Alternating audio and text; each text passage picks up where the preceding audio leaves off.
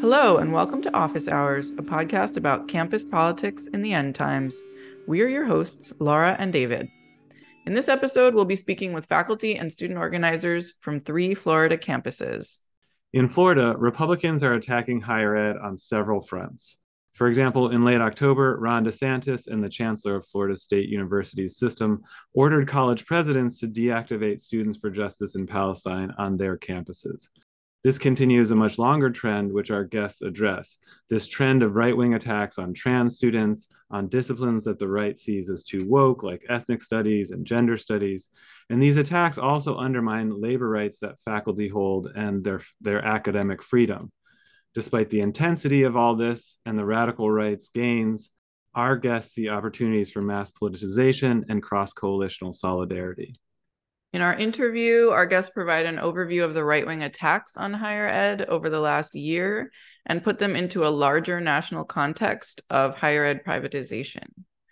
Then we get into the different campaigns taking place on each campus, and we break down some of the challenges faced by our organizers, including coalition building, overcoming student and faculty apathy, and attempting to fight for a more militant faculty union. Let's go to our interview now. Welcome, everyone, to Office Hours. Can you introduce yourselves to our listeners and let us know your campus position, your affiliation? Are you student, faculty member? Also, if you're organizing with any particular groups or unions on campus, please let us know as well. And let's start with Katie, and then we'll do Alan and then Robert. So hi, I'm Katie. I am a visiting teaching faculty member at Florida International University, which is a large majority minority university in Miami, Florida. I teach sociology. I'm the membership chair of our faculty union, UFF FIU, and I also was working with a kind of cross-campus coalition of student and faculty called Free FIU. Hello, I'm Alan. I'm a third-year undergraduate at University of Florida, and I'm also one of our co-chairs of the Young Democratic Socialist America at UF, composed of undergraduate socialist activists. And I've also been a leading member of Free UF, a similar coalition that we formed in like 2 years ago. At the University of Florida to fight for higher ed freedom and like other coalitions that we've been working together on campus.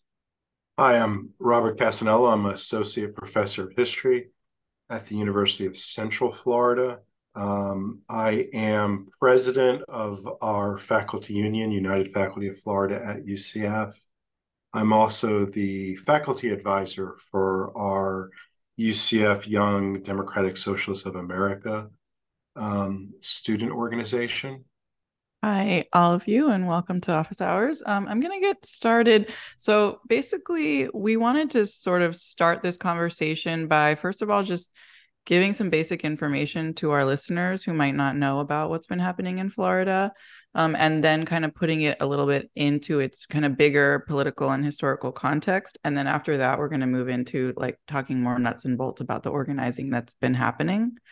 So just to give our listeners information, let's start with you, Robert. Can you just give a brief overview of what's been going on with higher education in Florida, and in particular, let our listeners know about SB 266, what's its current status, and how does it affect being an educator or being a student in Florida?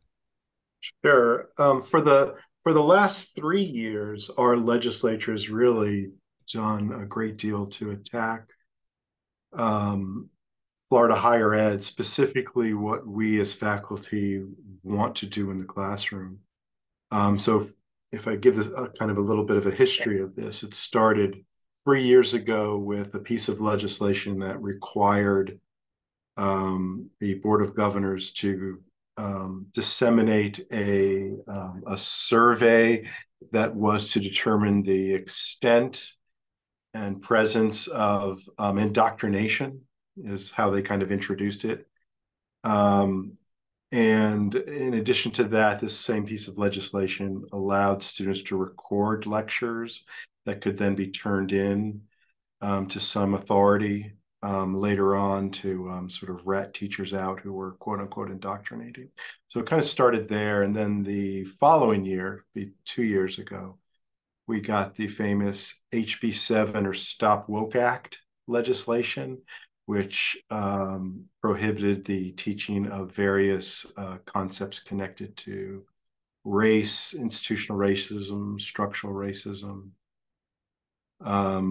And this past spring, we got what you just mentioned, the piece of legislation known as SB 266.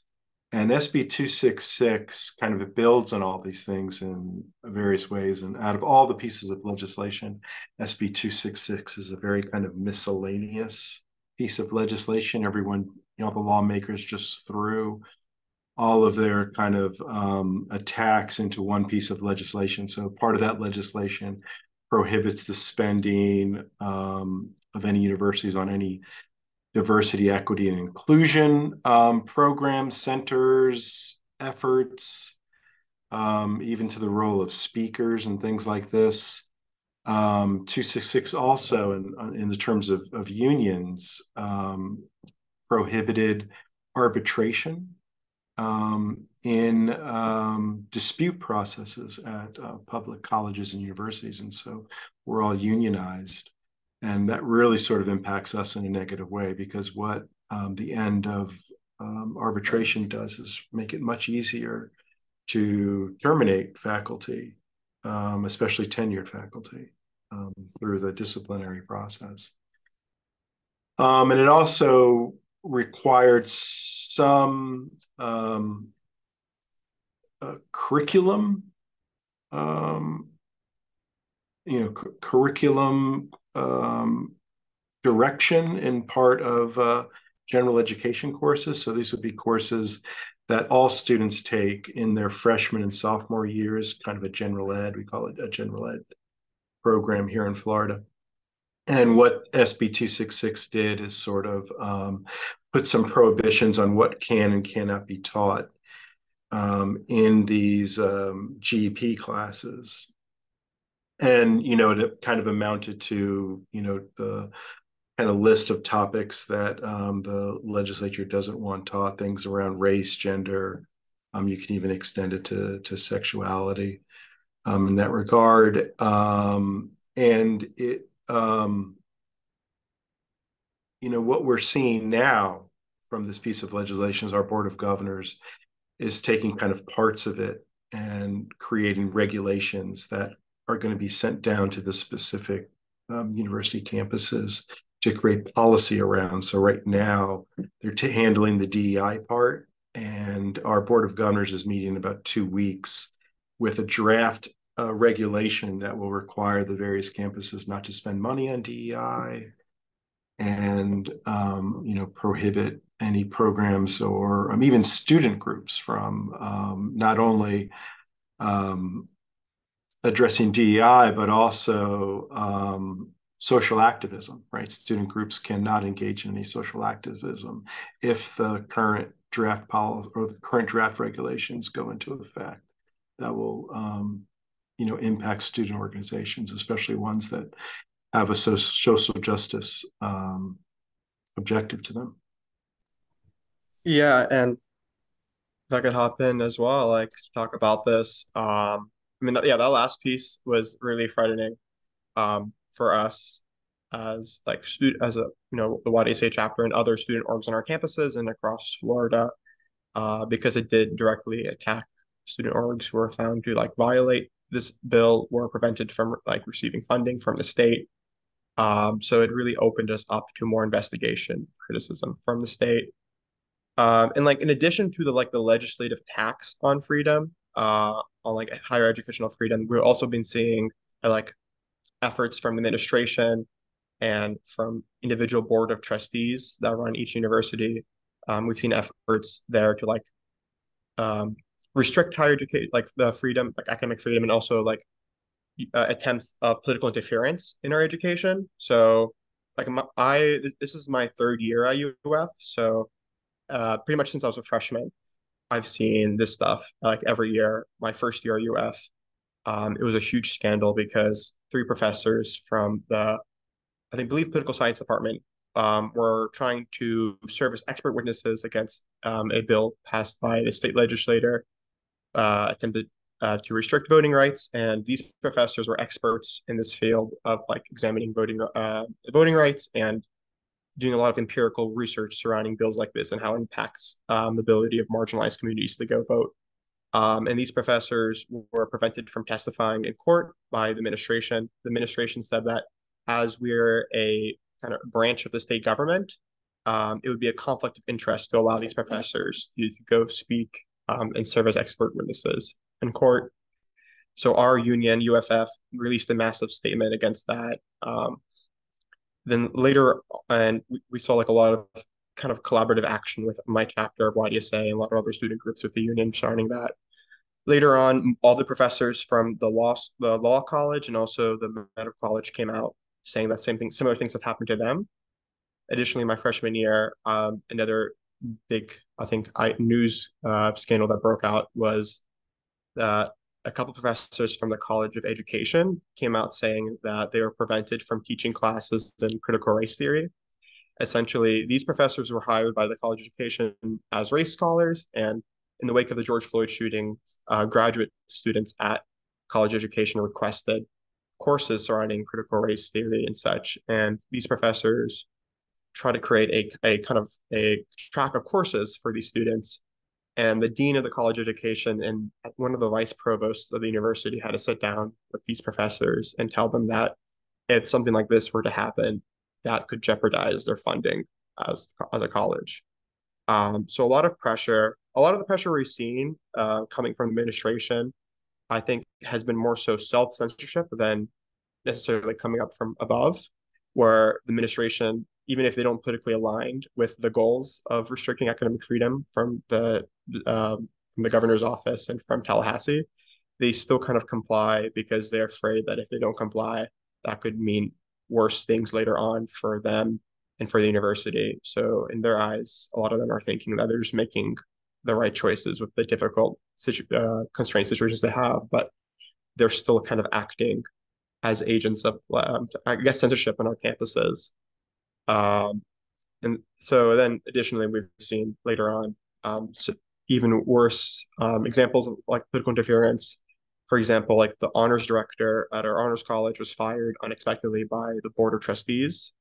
And usually the board of trustees doesn't bypass the president, but this was a rare example of when that actually did happen. The board of trustees directly fired a honors director, member of the administration, and there was no rationale given, but the honors director stated publicly that the last time he's interacted with the board of trustees before his firing was discussing of the new honors dorm being built on campus, and they had a disagreement about whether there should be gender neutral bathrooms in the building.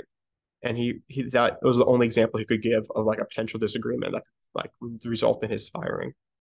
Katie, you've written in a piece that we read to prepare about how these fit into a larger national and longer strategy of privatization and transformation of education.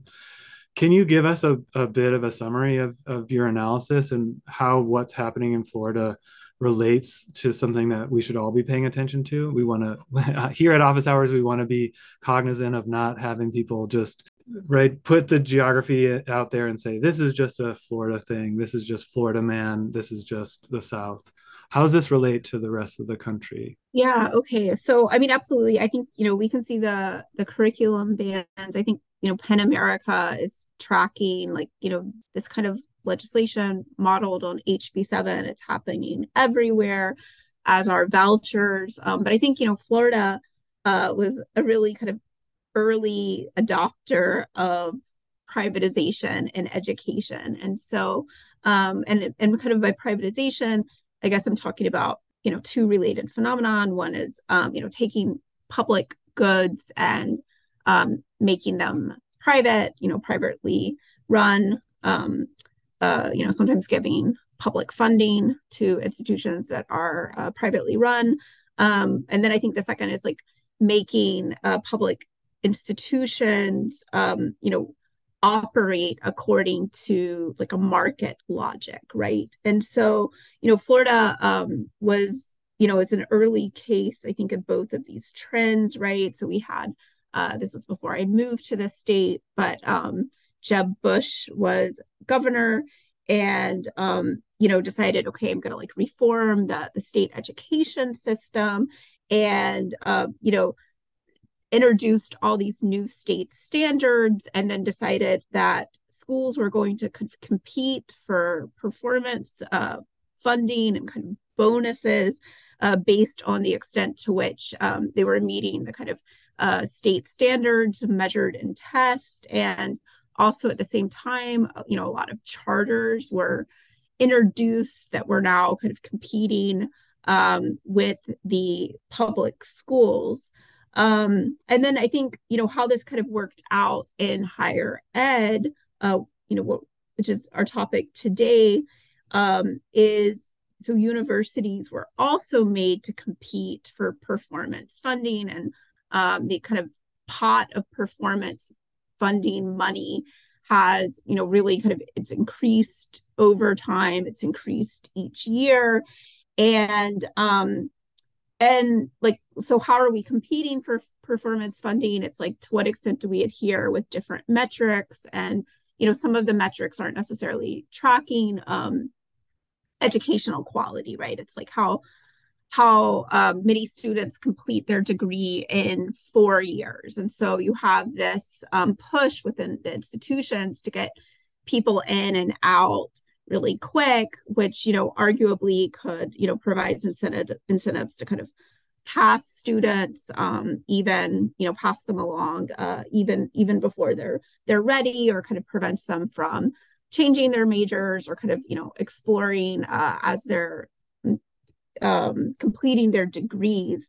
And also Florida students have been encouraged to like select universities and select majors according to earning potentials. And so like the Florida, I think it was the Board of Governors, created this My Florida Future dashboard that is encouraging university students and their parents to use, which where you can kind of type in, okay, here's my major, and sort of like figure out like what university or program does it make the most sense for me to go to maximize my financial earnings. And so so how does this, I guess, like relate to the curriculum ban? So I mean, I guess like arguably over time, I think these changes to our education system, both in K through 12 and higher ed, have reduced, I think, students' opportunities to grapple with, status quo challenging content in the course of their education, right? Because teachers are increasingly teaching to the test, to this narrow curriculum. And then, in higher ed, they're kind of encouraged to pursue, the kind of majors that would maximize financial earnings.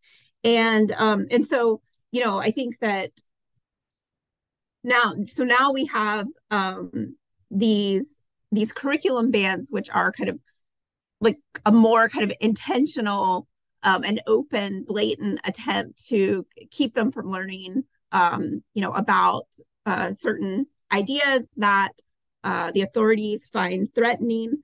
And I think what's talked about a little bit less is there's also been these attempts to introduce kind of more conservative ideas and ideology onto university campuses. And so Catherine Joyce has a really great piece, the journalist, about this, in which she tracks how the right has shifted from this strategy of, private donors funding conservative think tanks on campus to getting these centers to be funded by appropriations from the state legislature. And so we see, these conservative, like ideological centers put onto the campuses of our universities. There's one at Florida International University, the Adam Smith Center, which is, set up to, study economic freedom and free markets. And it's brought in a lot of conservative political leaders from Latin America. And then we also have there was a law passed that uh, requires campuses to hold 4 talks every year in which both sides are presented. And this was based on model legislation. And I went back and I found the podcast of the author of this model legislation. And one of the things that he talks about in that podcast is how, well, this is kind of a way to backdoor conservative ideas into campuses because students are going to attend these talks in their free time and they're going to begin to ask, well, why aren't we presented these conservative ideas in our classroom? And then they're going to start demanding those ideas.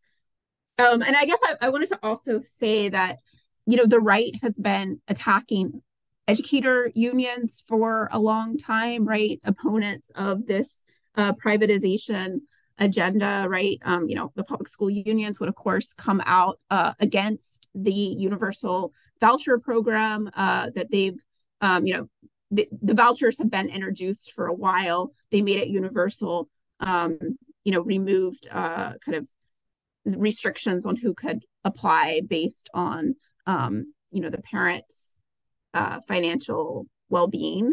They removed those restrictions this past year, but educators unions have long been targeted by the right because the right understands that when teachers are strong and organized, they're going to fight back. And so this past year, our unions we're required now to have 60% membership density or to face decertification. However, and this is the first time higher ed unions have been affected, but teachers unions were previously required to be at like 50% density. Now tenure has been threatened, removed with post-tenure review. And before this, like about a decade ago, they eliminated tenure from teachers, right? So that, continuing contract for teachers was threatened. I think it's super interesting the point that you're making, which, not everyone may be thinking about. Most of the media coverage is really about the threat to academic freedom and focusing on the curriculum bans.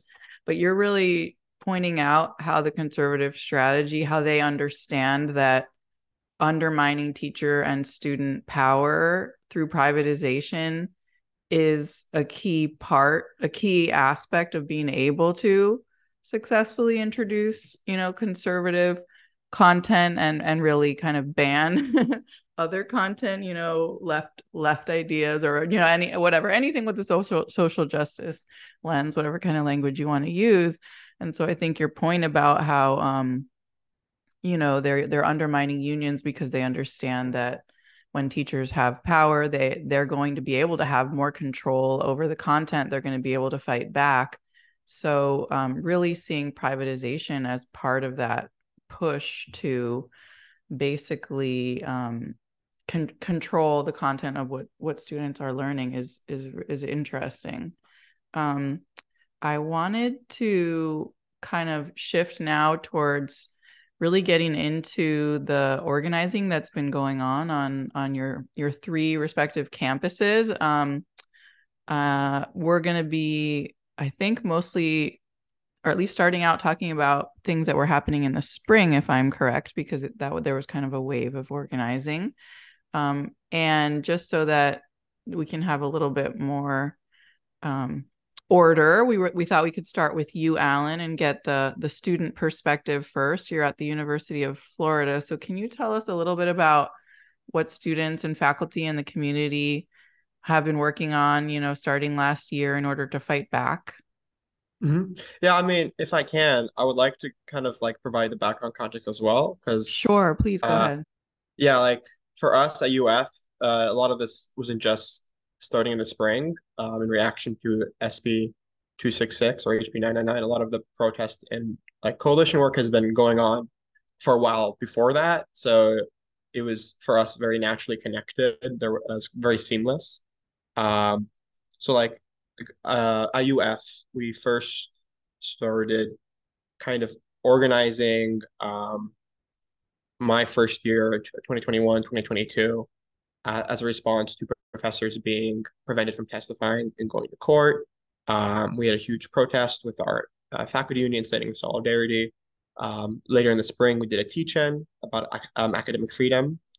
Yet there wasn't a lot of, at that moment, a lot of student energy or really awareness of what was going on. A lot of this, because a lot of the attacks were still kind of just like more like focusing solely on professors, really. And though it was affecting students because, the restrictions on a faculty's ability to teach, there's also restrictions on students' ability to learn because they go hand in hand. It wasn't yet quite that aware among students yet. But then in the fall and the spring of last year, there was much more student mobilization and energy. So in the fall, a new presidential candidate for UF was announced, Ben Sasse, a former Republican senator from Congress. He was a senator of Nebraska. And it was clear to everyone that as soon as his name was announced, that he was a political hire, like, and as he had very minor educational administrative background. He was the head of a small private college, Christian college in Nebraska that was, I believe, smaller than my high school. It was a couple thousand students. Or all the other candidates, I think there was 12 candidates in total. All the other candidates were from R1 universities, I believe, or a large amount of them were significant amount of candidates were had administrative backgrounds at R1 universities. So it was clear to everyone that they were not choosing the best candidate based on experience, but based on their political alignment. We had a huge, I think the largest protest I've seen at UF since coming here a couple of days later after he was announced as the sole finalist. They announced that he'll be speaking on campus at the alumni hall in a couple of days. In those couple of days, I've seen pretty much a ton of student orgs come together, a huge coalition, 13 plus student orgs, community orgs, the faculty union and graduate assistants union members are also participants, helping organize a protest. We had a huge protest. It also ended with the occupation of the building and kicking Ben Sasse out of the building, made national news, was on CNN. That was followed up by a lot of pressure. We put a lot of pressure on the president of our student government to kind of vote against his hire as our president of the university. We put pressure on donors as well. We had a big protest outside of a big high-end donor event where we were handing donors leaflets, pretty much saying, asking them to stop donating to the university as a protest for this. With that, we also protested the board of trustees meeting, which appointed him to be president of our university. There's a huge group of students outside. We had tubas and horns, just trying to make as much noise as possible because the vast majority of students were not allowed in the building. It was supposed to be a public event, and they had 100 public seats reserved, but 80 to 90% of those seats were reserved by people in suits who were just administrators and deans and provosts and all that. Only 5 to 10 students, myself included, got in the building. We gave public comment, but on the outside, a lot of students were trying to make as much noise as possible to let them know about our presence. And the board of trustees appointed him to be our new president. And then that was happening mainly in the fall to the spring. And then with the spring, we saw a lot of the HB 999, SB 266 protests. So we had a few protests and walkouts happening in the spring as well. Though definitely smaller in comparison. I think there's just been a lot of organizing burnout because every week in Florida something new happens and it gets tiresome to keep up with protesting everything. But also in the spring we saw some sort of coalition work being formed. Didn't really go as far as I would like, but maybe there's more room going ahead in the future. But we saw attempts to kind of create a statewide coalition where college Democrats and YDSA chapters and college Democrat chapters from the state of Florida and other student orgs were kind of coming together to discuss the situation. These are mass politicizing events where students usually who weren't really engaged in activism instantly became engaged, became organizers. We saw even traditionally apolitical groups like Black Student Union, Pride Student Union, all these like identity groups kind of being forced to become politicized because their existence became politicized by the state. So they're kind of forced into this activism. So it was like I would describe it a mass politicization event. Hundreds of thousands of students instantly became aware of what was going on, and started to care about it. And this wave kind of continues to today. Anyone want to, maybe Robert, do you want to talk about UCF? One of the things I guess I didn't mention this when you asked who we are earlier, but I'm a plaintiff on one of the HB7 cases that's going through the courts. And so I've been getting a bit of media attention because of that. And as a result of that, students have kind of found me on campus and, wandered into my office or approached me on campus. Students I've never had, didn't know previous, who were saying, are you the HB7 professor? And I understood what that meant. And I said, yes. And they spoke about wanting to be in solidarity and what they could do and things like this. And at first it kind of threw me, and I didn't really have an answer. I didn't have a pat answer for that because I really wasn't expecting, I found students don't read the assignments I give them, much less the news. So I was kind of shocked to see that they were reading the news on their own. But at some point in time, one student came into my office, and she was a student of color who was I'm not sure if she was the president then, but she's the president now of the UCF NAACP chapter. And she came into my office and she said, what can we do as students? And I just and I said it a little bit flippantly, and I said, you have a student government association. Why don't you make a statement through that? And she said, yeah, that's a great idea. I'm going to work on that. And I didn't think anything of it. I just thought, she had left. I ran into her a couple of times on campus and she said hello to me and we chatted briefly. But I didn't really think of it until she came back to my office later on and said that resolution where we're going to rebuke HB7 is going to be read at the Student Government Association this Thursday. Will you come speak to us? And I was kind of floored. I'm like, I remembered the conversation at that point. I forgot about it. And I said, wow, you really did that? And they said, oh yeah, all the students are, all the student organizations are behind it. And so I went, and the Student Government Association here, did exactly that. They passed a resolution rebuking HB7, Governor DeSantis, Chris Rufo, the whole shebang. And they asked me to speak before it. I was really kind of honored to do that. And from that point on, I've been kind of plugged in to a lot of the student activism. And so some things that have went on here since that moment, that same student I just mentioned, she also organized a protest with a bunch of other student organization against the elimination of DEI. This was about a year ago. They protested at the Board of Trustees meetings here at UCF. They spoke during the public comments time. Each of them got onto the agenda. They said their 3 minutes. They held up signs. I don't think they did it inside because they couldn't, but outside, they had all these students just showed up. And they all spoke to each other. They all had,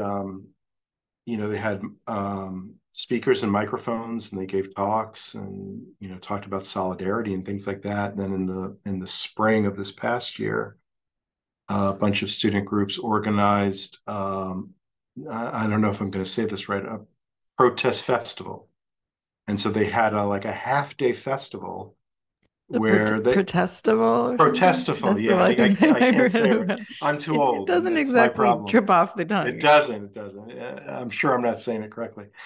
And so they actually took over a little bit of the quad, had tables out there. They actually asked our faculty union, which I'm the president of, to come out with a table, and we did. We went out there, we talked to students, we encouraged faculty to come by and talk to the student tables.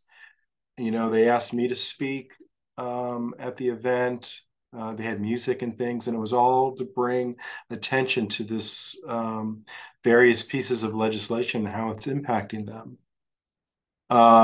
So it's really kind of created a great deal of energy, I think, on campus. organizing wise. And I know these same groups are gearing up to protest the Board of Governors meeting, which will be here at UCF in about 2 weeks, and they're planning a similar protest to what they did at the Board of Trustees. They're going to get on the agenda, speak to the Board of Governors about how eliminating DEI is going to affect students and things. So I find it on the part of students pretty encouraging because, I kind of, watch these students really kind of get activated and motivated and speak for themselves, which I think we haven't talked about. And certainly the news hasn't talked about, because, I've been following what the news has been writing about this various legislation, and we hear from the professors, we hear from the administrators sometimes when they want to speak, and we hear from the politicians, but very rarely do we hear from the students. And I think this is kind of an important thing because, one of the things I often get asked, because of the lawsuit is, do you have students who protest what you teach? Because I teach the civil rights movement. I teach a class called Jim Crow America. And I said, never. I said, I've yet to see this mystery student who takes, offense at what I teach or feels white guilt or anything like that. I've never met that student. And so it's really encouraging to see these students speaking for themselves and saying, this is how this legislation is impacting me as a young person. And I might be inflating things a bit, but it kind of gives me the feel of, Berkeley and the free speech movement a lot. It's almost like a 1960s moment in some regard to this, probably much smaller. I don't know if this is an event equal to the Vietnam War, but or the civil rights movement, but certainly students are starting to speak and starting to get their views out there into the public sphere. Yeah, I mean, I think definitely on that. I think I don't know, I might be kind of like in a pessimistic headspace now, but it just feels I there's protests on campus, and I'm really glad that we have the protests we have, but it feels like it's just not at the magnitude that it needs to be. It's not yet a mass movement. It doesn't feel to me like, it's coming to resemble the 60s yet. But I'm kind of thinking about, like, what are we going to see now? Like, is the movement going to continue to expand? How, I think in terms of what Alan talked about too, like I've seen on my campus, right? Like fatigue, because like bad legislation, bad policies are coming again and again. People go out and protest. The protests sort of don't reach the scale of causing a disruption big enough to kind of change the thing. And then, people begin to demobilize. So I don't know. I think, in our campus now, this year, I think there's been like very, very little in the way of protest. I think we've basically just recently around Palestine, there was a protest on campus, but other than that, there hasn't been a lot. So last year, I think we had so the first thing, so I can speak a little bit about the faculty union and the approach on my campus. So so it's kind of interesting in that our statewide union and our university administration took different approaches to HB 7. And our statewide union, they basically sent out this legal advice to members. I think their primary concern was making sure that everyone kept their job, right? And so they kind of instructed faculty, okay, choose your own risk. And, if you're high risk and want to kind of keep teaching the curriculum, we've got your back. But if you're low risk, you probably want to eliminate topics about race and gender from your curriculum. You'll probably want to take down, artwork that supports certain social movements from your wall. So that was kind of the statewide union's approach. The administration's approach was actually a little bit better in that they said, we actually don't want you to totally cut any subject areas from your curriculum, but we do want you to make some changes about with like how you teach them. And so, but our kind of approach among like a group of faculty that I was organizing with in the union is like, we should kind of just kind of continue to teach, right? We have academic freedom. It's promised to us in the CBA and our collective bargaining agreement.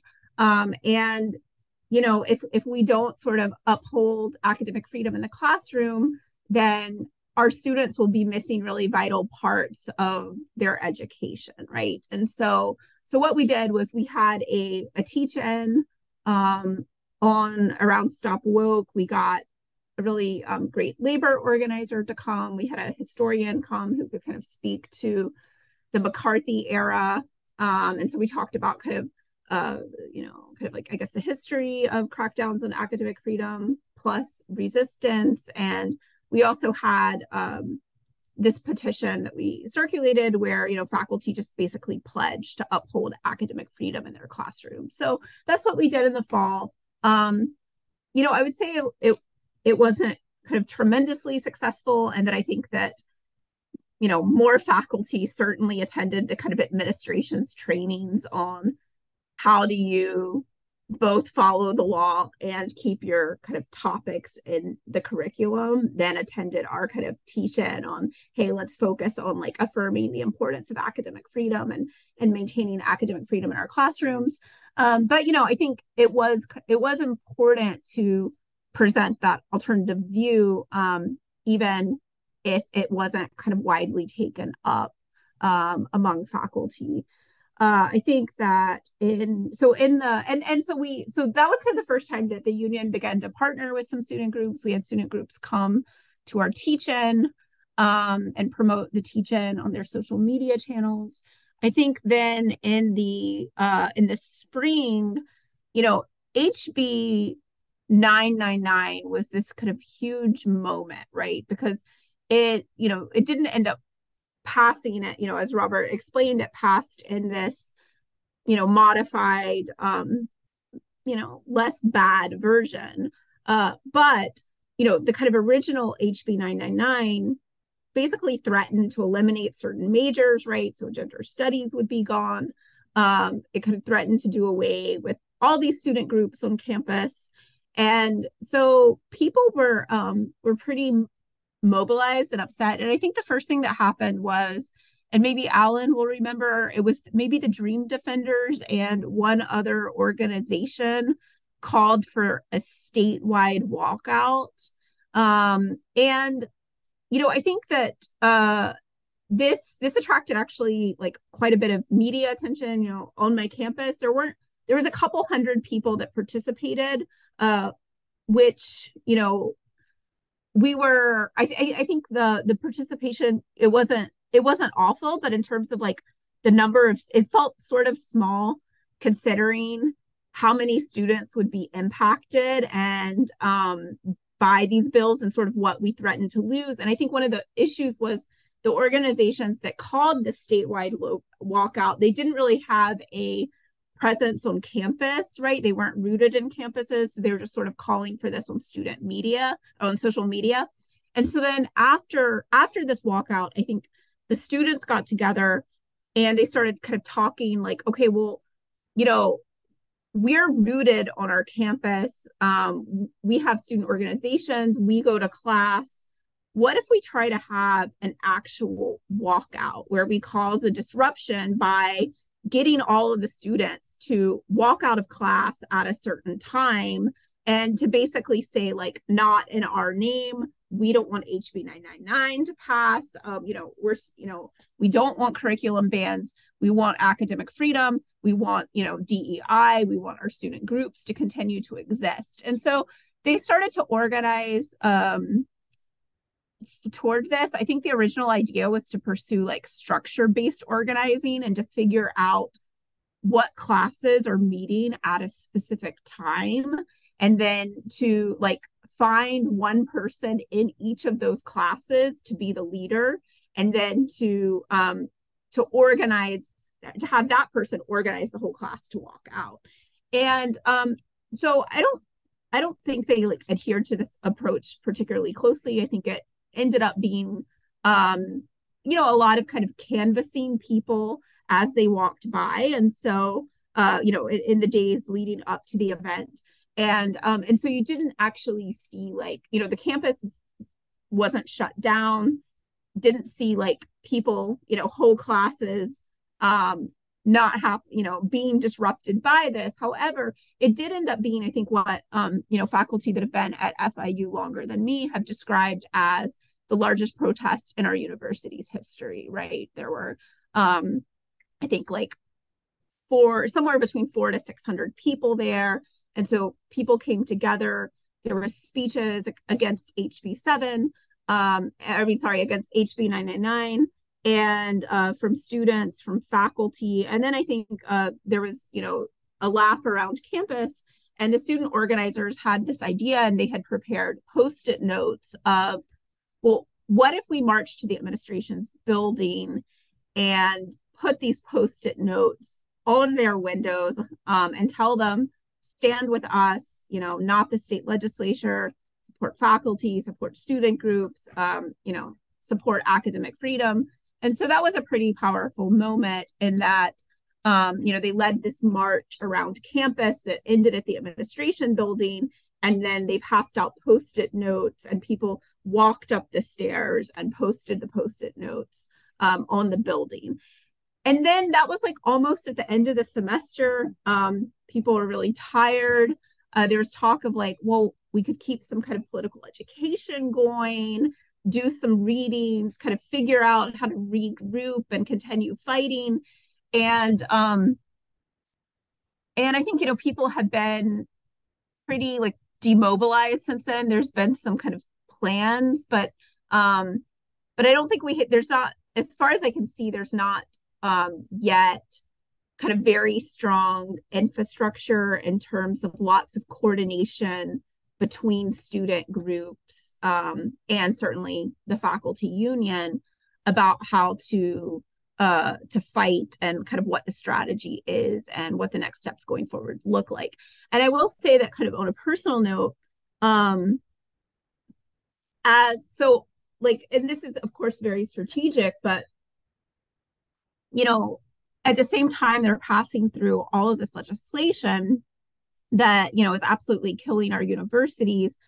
They've also tried to kill our faculty unions with this, you've got to get 60% density or you get decertified. And so, you know, you know, the public sector has long been right to work in Florida.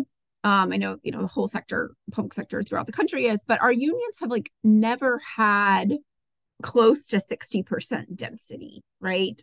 Because, you know, a lot of faculty, I think faculty are broadly supportive of the union, but they also, many people, you know, also reason, well, you know, we can kind of be, you know, get the benefit of the CBA without paying dues. And so I think kind of my ability to organize around some of these issues has been kind of really hamstrung by the fact that I've got to like keep the union going and sign people up. And so I think that basically since about February of last year, the majority of my organizing focus has been on just kind of, you know, keeping the union alive and having these non-member kind of organizing conversations. And there's like a certain irony in it, because it's kind of like I'm like selling people on this idea of the union, because like, oh, it's like we need a union so faculty have a voice and, you know, we can collectively resist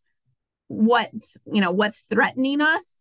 But then at the same time, because like I'm just like so focused on the non-member recruitment drive, I feel as if, you know, the union's not putting forward a very kind of proactive plan or strategy of this is how we're going to fight. And so, you know, it's really difficult. And I think we need that. And we need to be, you know, show that we are fighting and fighting really hard in order to keep up our membership numbers. But then it's sometimes hard to like focus on that fight when you feel like you've just got to like go out and have a bunch of like one-on-ones about, why you should pay dues.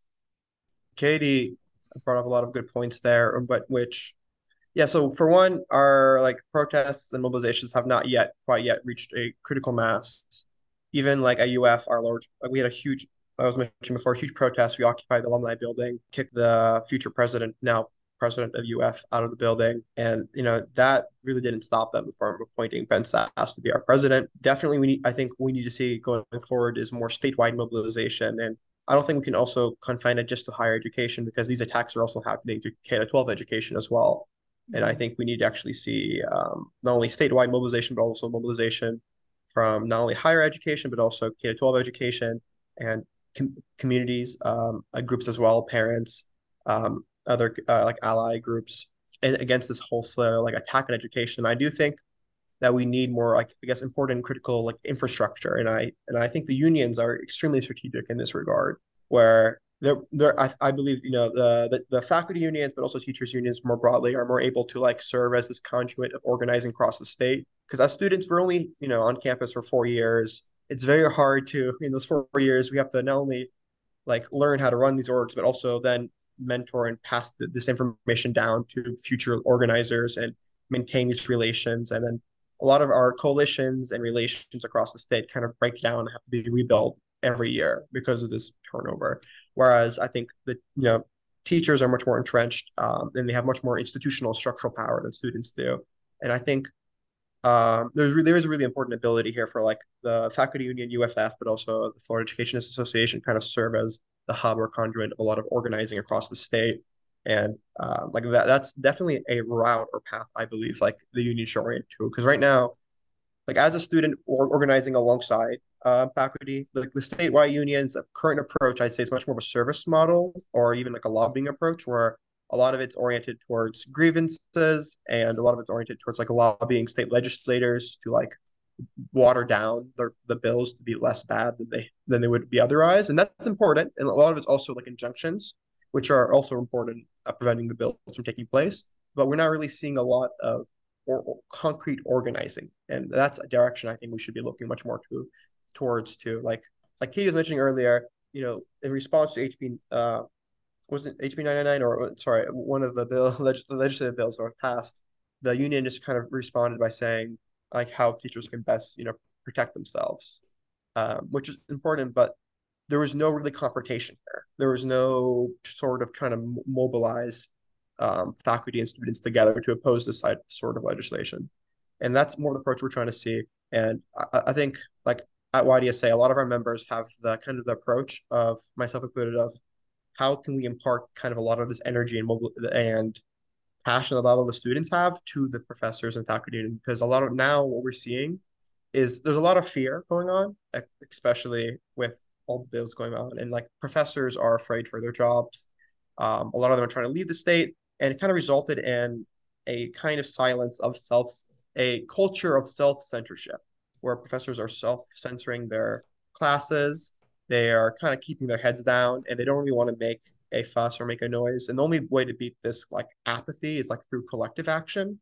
And we need to like, I guess, emphasize that we need a collective solution to this problem and not an individual solution, where it's not like individual professors can save themselves from this by like jumping ship to other states or by just keeping their heads down. But the only way to kind of stop this is teachers come together with students, with community members who prevent this attack on education. So like this year, we're kind of, I think, and Robert could also add if this is correct, but like taking a page from UCF's book. I know UCF, YDSA, and the union have been like working together to get faculty members to sign up to the union. So we're doing something similar at UF now, where we're like helping knock on doors for professors, telling them how it's not only important for them, but also important for us as students that they kind of get involved in the faculty union. And then we're also looking towards a kind of similar event that happened at FIU last year with like the Walkout and Coalition. We're trying to build a coalition to fight against the ban on like transgender students and faculty and staff from using the bathroom that of the gender they identify with. This ban is not only a trans rights issue, but it's also a labor issue, because professors were given very vague threats about if they don't enforce this ban, they could be terminated. So the state's trying to force professors into kind of acting as agents in enforcing this bathroom ban, and now they're being forced to have to like gauge and assume the gender of students or other or even their coworkers and kind of enforce this legislation. So we're trying to work with the union really closely about this bill, and hopefully through these actions we can see more mobilizing, more organizing, and hopefully that has ripple effects across the union, but also across the state. Yeah, and I just wanted to, sorry, can I really quickly respond to that? So, I think yeah, Alan's like really right. I think in his character or in their characterization of Florida educators unions as basically engaging in this strategy of like let's in harm reduction through the state legislature, let's lobby, try to make these bills a little less bad. And then in the case of, and then fighting in the courts. And like what we haven't seen is educators, unions investing lots of resources in organizing. And by this, I mean like not signing members up because I think like all hands are on deck just to get like people to sign up for the union now. But in terms of like, what does resistance look like, right? I think there's that famous photo of students that occupied a building in the 1960s during like a Vietnam War or some other kind of mobilization, which, said like, they can't kill us all, right? And there'd be no way that they could like fire all the teachers across the entire state, right? And so, I think the idea is that as a union,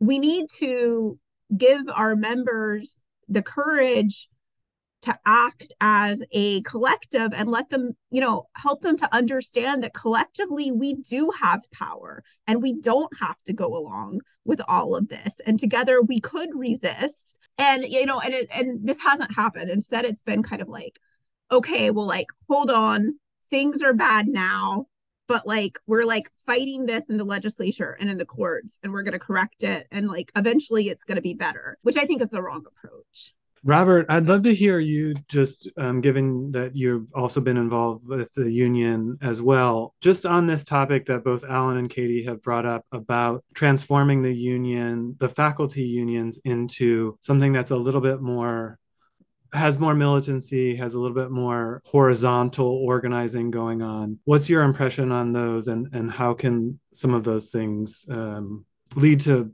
better outcomes on these topics? Sure. I mean, I'm much more pessimistic in that regard, I have to say, because, Katie had mentioned earlier the kind of history of us as a right to work state.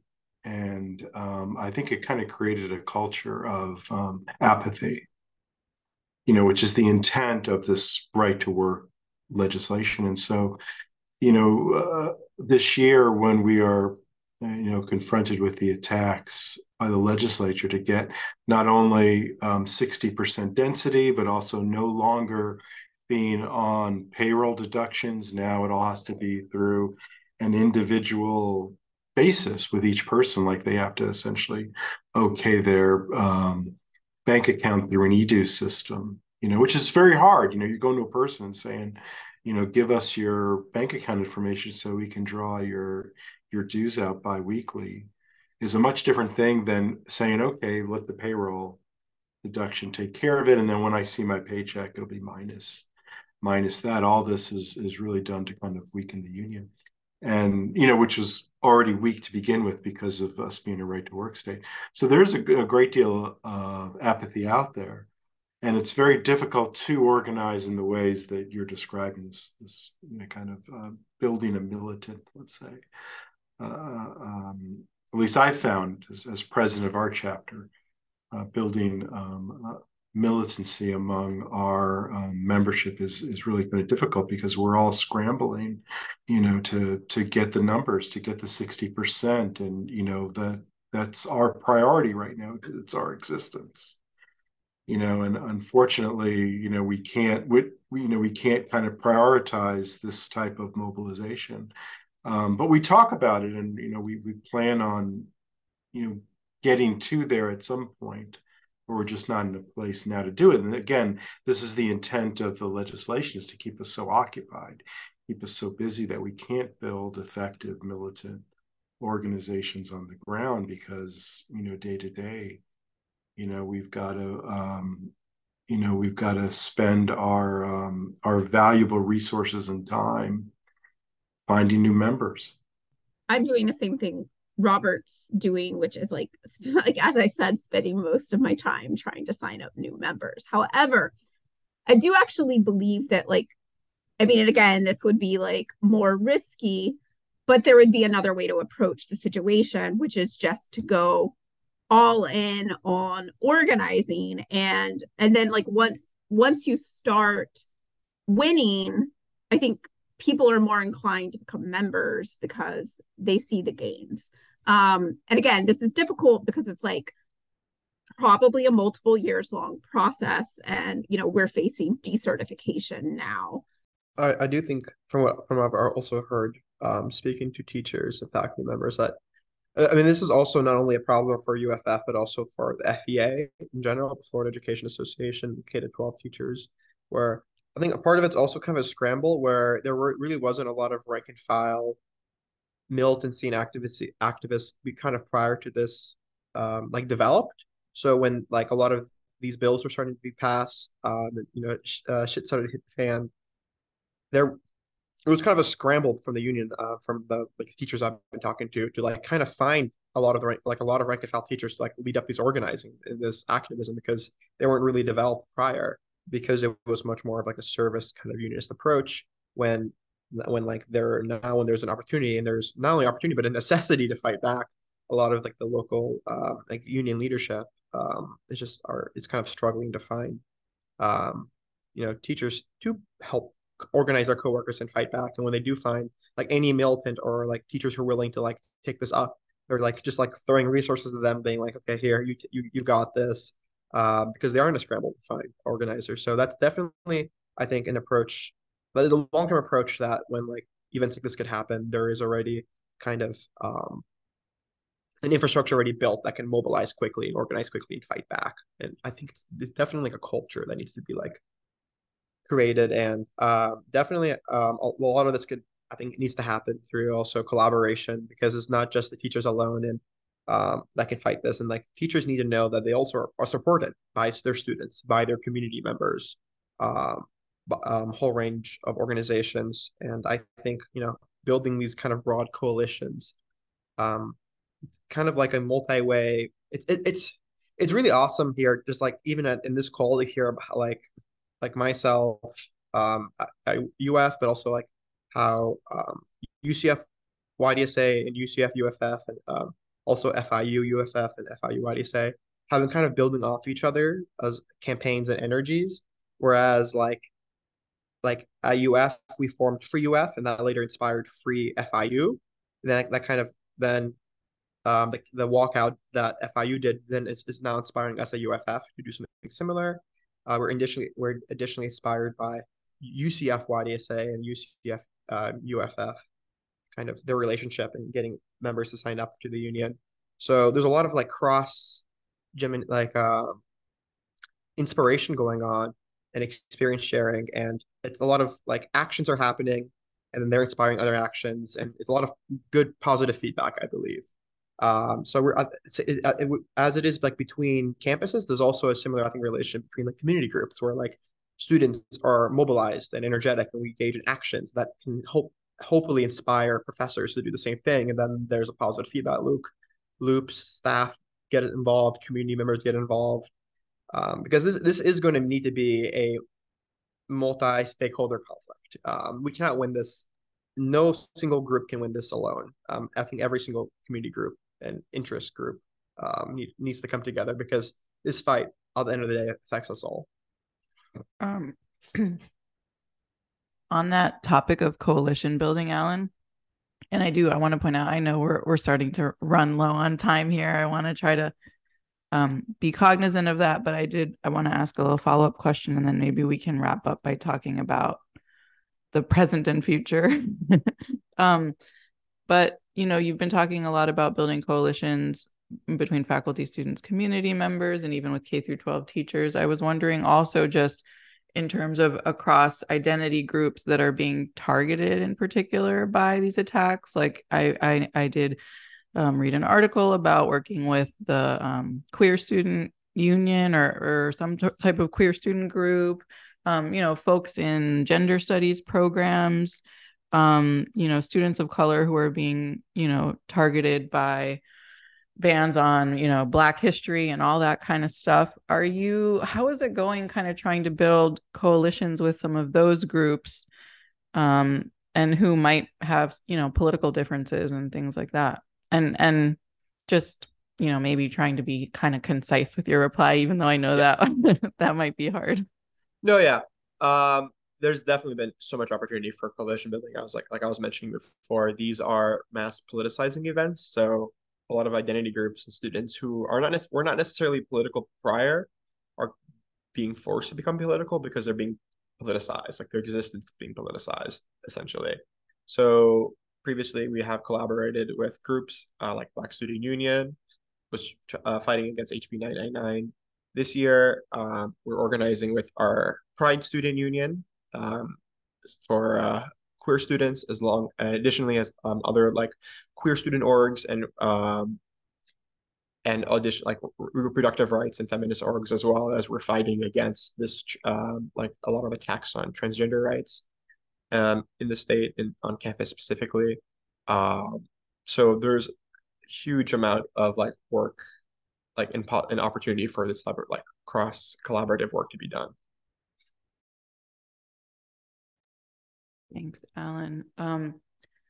Let's end by talking a little bit about what's going on currently. And, when we were chatting just before we started recording, we kind of, we're talking about the current moment, and it's pretty impossible to talk about campus organizing and academic freedom right now without talking about Palestine and the attacks on student and faculty organizing, or even just speaking, right, about Palestine. This is something that's happening nationally, but considering everything we've been talking about today in terms of Florida, you guys are kind of at the forefront of the most aggressive attacks. I'm wondering what's going on with organizing around Palestine, and then also just any other, I guess ending on a maybe more positive note of just anything that you're looking towards in the future on your campuses that you're hoping is going to mobilize people. So do you want to start, Katie?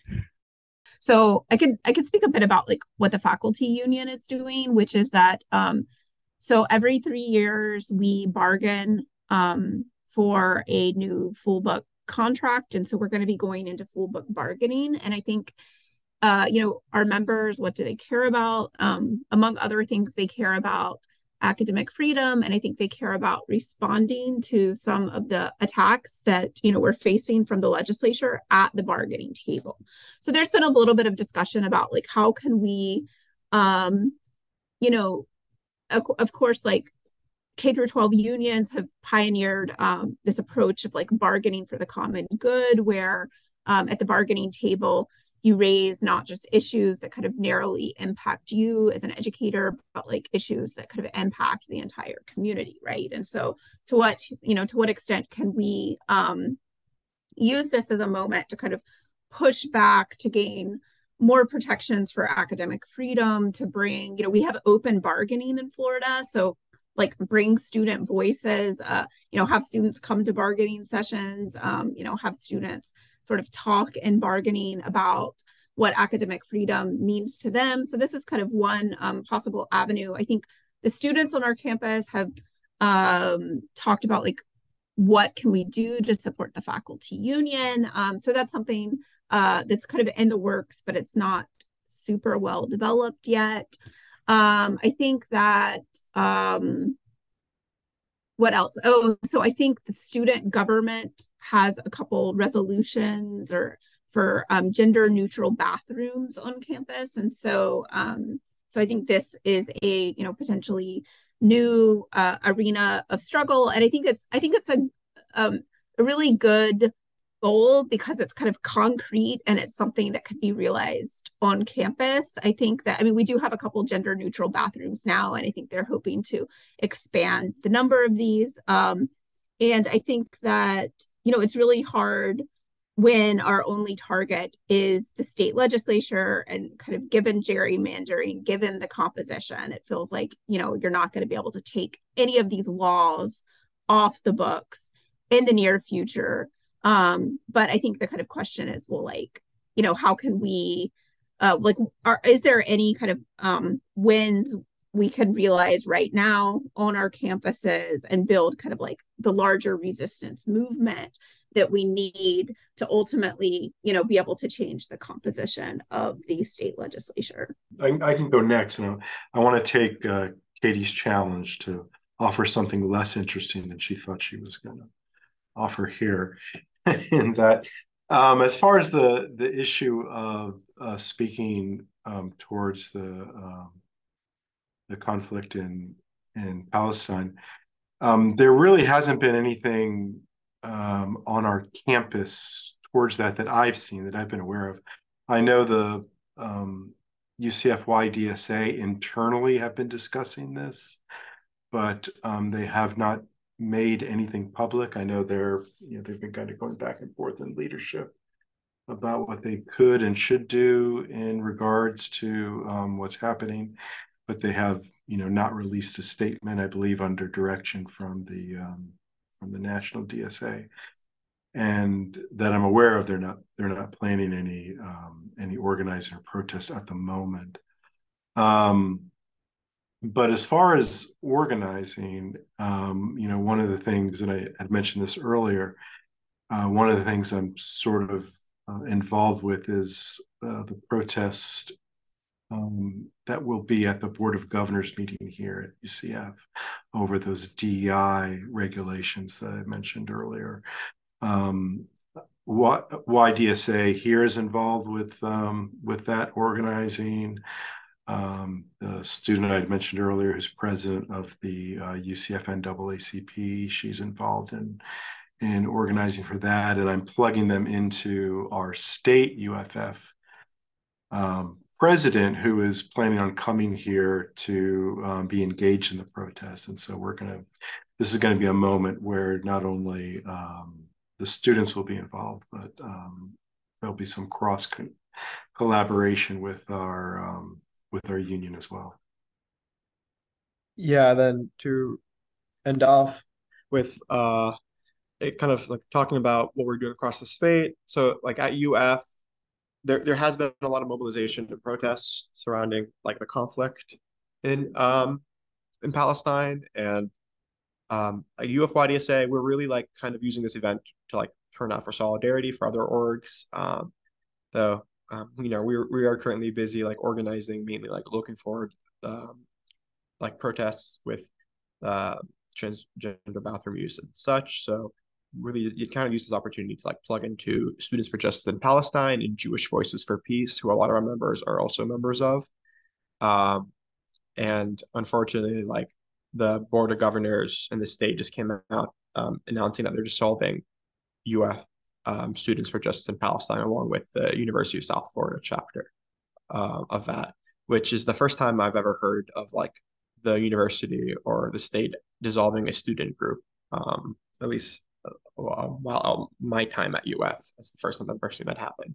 So that is setting a dangerous precedent if the state is kind of like allowed to come terrifying. in. Yeah, it really is. It is scary. Like even us at YDSA now are kind of afraid we might be the next target to be like dissolved. And not only that, they also are targeting any like not only faculty, but also like university staff members who are associated with these groups. Like quite explicitly called them out, saying that like their employment's at risk if they continue to associate with these groups. So that's been very scary, and it is really authoritarian culture that we're seeing in Florida, which is just like incomprehensible at times how bad it's getting. But like looking forward, I got some good news. It's like hopeful stuff is like, yeah, we're continuing to work closely with the union. We're having a kind of we've designed door hangers to put up on faculty doors asking them to join the union, and we're having our members kind of at our next GBM write personal messages and notes in each one. Kind of like as a student to a professor, like asking them to sign up not only for themselves but also for us and the broader, the broader movement for freedom of speech and freedom of academic freedom in higher education. And then going forward, we're also collaborating much more, like I said previously, with like Pride Student Union and these other queer like student orgs on campus to fight against restrictions on transgender students. So hopefully we see a lot of good action coming from that. So at the end of the day, I am like an optimist, even though like we're seeing such an insane legislation and such insane actions from the state. I do think at the end of the day, we can see a better world if we just like stick through it and organize. It's nice to hear both the optimism and the pessimism, and just I just appreciate everyone's honesty about that, and just the uphill battle of it all, and the fatigue and burnout. It sounds like a difficult struggle where people are really stretched thin, and you're dealing with the type of situation where there might be a lot of support, but there's a lot of apathy and maybe just a feeling of disempowerment that makes it hard for people to, get involved. So, I mean, those are real issues that we come across a lot. I appreciate you guys talking about that. I'm glad that you feel optimistic, Alan, and I'm glad that it sounds like there's a lot going on your campus. So I look forward to reading about it in the news. Yeah. I also just wanted to jump in kind of a similar message as you, and say thank you all for joining us, and also thank you for the work that you're doing, right? I mean, yes, absolutely. Campuses are a puzzle of organizing disparate groups, disparate staff, faculty, students. We go about our day often pretty distant from each other. Even Robert's point about feeling students aren't doing the reading, often as a faculty member I have that feeling, and then to have some of those forms of alienation broken by solidarity, by working together, these are things that I think are pretty innovative and pretty exciting. Alan, what you mentioned in terms of these things that you're going door to door, testimonies by students pushing faculty to be more involved in their union because of what it means for the whole community. Super interesting stuff here. And I think a lot for our listeners to dwell on, a lot for me to think about as a union organizer on my campus. So yeah, again, just thanks for all that work. And we really appreciate your time. Our theme music is by Nigel Weiss. Our artwork is by Arthur Kay. You can find more of their artwork at rotradio.tumblr.com. We would love it if you subscribe to our podcast and tell your friends about us, and rate and review us on all the major platforms. Thanks for listening. Bye.